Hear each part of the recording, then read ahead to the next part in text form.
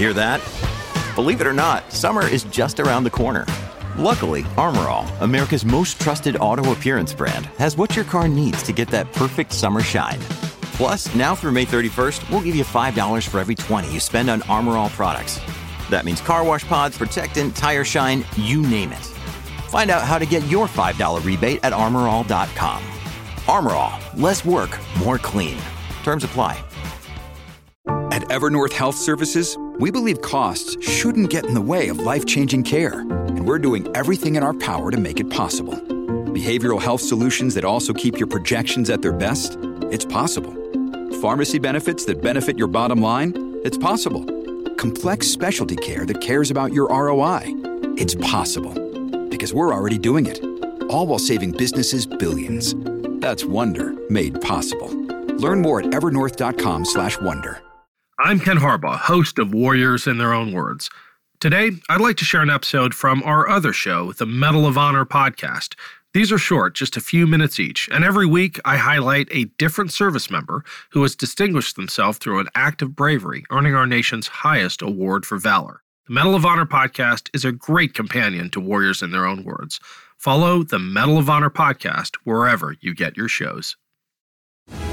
Welcome to the Medal of Honor podcast, brought to you in partnership with the National Medal of Honor Museum. I'm Ken Harbaugh. In each episode, we'll learn about a different service member who has distinguished him or herself through an act of valor. Captain Eddie Vernon Rickenbacker was born on October 8, 1890 in Columbus, Ohio. Rickenbacker's parents were German-speaking Swiss immigrants, and his father died before he turned 14. Rickenbacker spent the rest of his childhood working for different car companies to provide for his family. It was there that he gained a love for machines and engineering. Rickenbacker had a need for speed. He was a relief driver in the first Indianapolis 500 and received national acclaim for his racing performances. As Rickenbacker's acclaim grew, World War I broke out in Europe. When Rickenbacker traveled to Britain to design a car, British agents arrested him on suspicion that he was a spy for the Central Powers. Though their source was a sensationalist story claiming he was the son of a Prussian noble, Rickenbacker's interest jumped from the track to the sky.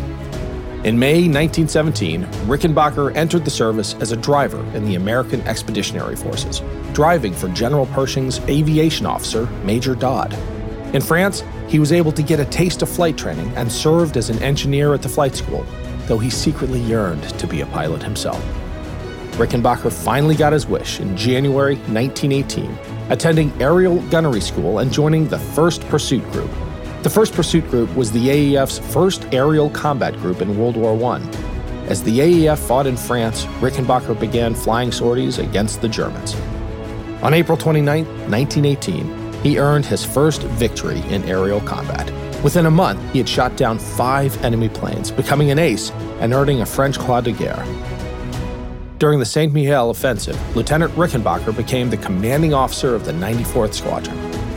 On the 25th of September 1918, Rickenbacker voluntarily flew alone over enemy lines on a patrol mission. Upon spotting 7 enemy aircraft, he attacked, destroying 2, and then escaped back into friendly airspace. Rickenbacker was originally awarded 8 Distinguished Service Crosses for his aerial victories. One of them, for that lone patrol mission over enemy territory, was eventually upgraded to the Medal of Honor by President Hoover. When the armistice was declared, Rickenbacker was the top American ace of the war, with 26 kills to his credit. Upon returning to the United States, Rickenbacker was known as Captain Eddie, or the Captain. He continued flying and designing cars. He even bought the Indianapolis Motor Speedway in 1927, where he had raced 14 years earlier. Rickenbacker's later life was anything but calm. In 1941, he barely survived a plane crash near Atlanta. A year later, Rickenbacker was visiting American bases in the Pacific when the plane he was on flew off course and ditched in the middle of the ocean. Rickenbacker and the crew survived for 24 days on life rafts before the U.S. Navy found them. He died of pneumonia following a stroke in 1973 in Switzerland. The Medal of Honor podcast is a production of Evergreen Podcasts. Declan Roars is our producer, Leon Pescador is our associate producer, Nathan Corson is our engineer, and I'm Ken Harbaugh. We are proud to support the National Medal of Honor Museum. To learn more and to support their mission, go to mohmuseum.org. Thanks for listening. Step into the world of power, loyalty, and luck. I'm gonna make him an offer he can't refuse. With family, cannolis, and spins mean everything. Now, you wanna get mixed up in the family business. Introducing The Godfather at ChumbaCasino.com. Test your luck in the shadowy world of The Godfather slot. Someday, I will call upon you to do a service for me. Play The Godfather now at ChumbaCasino.com. Welcome to the family. No purchase necessary. VGW Group. Void where prohibited by law. 18+. Terms and conditions apply.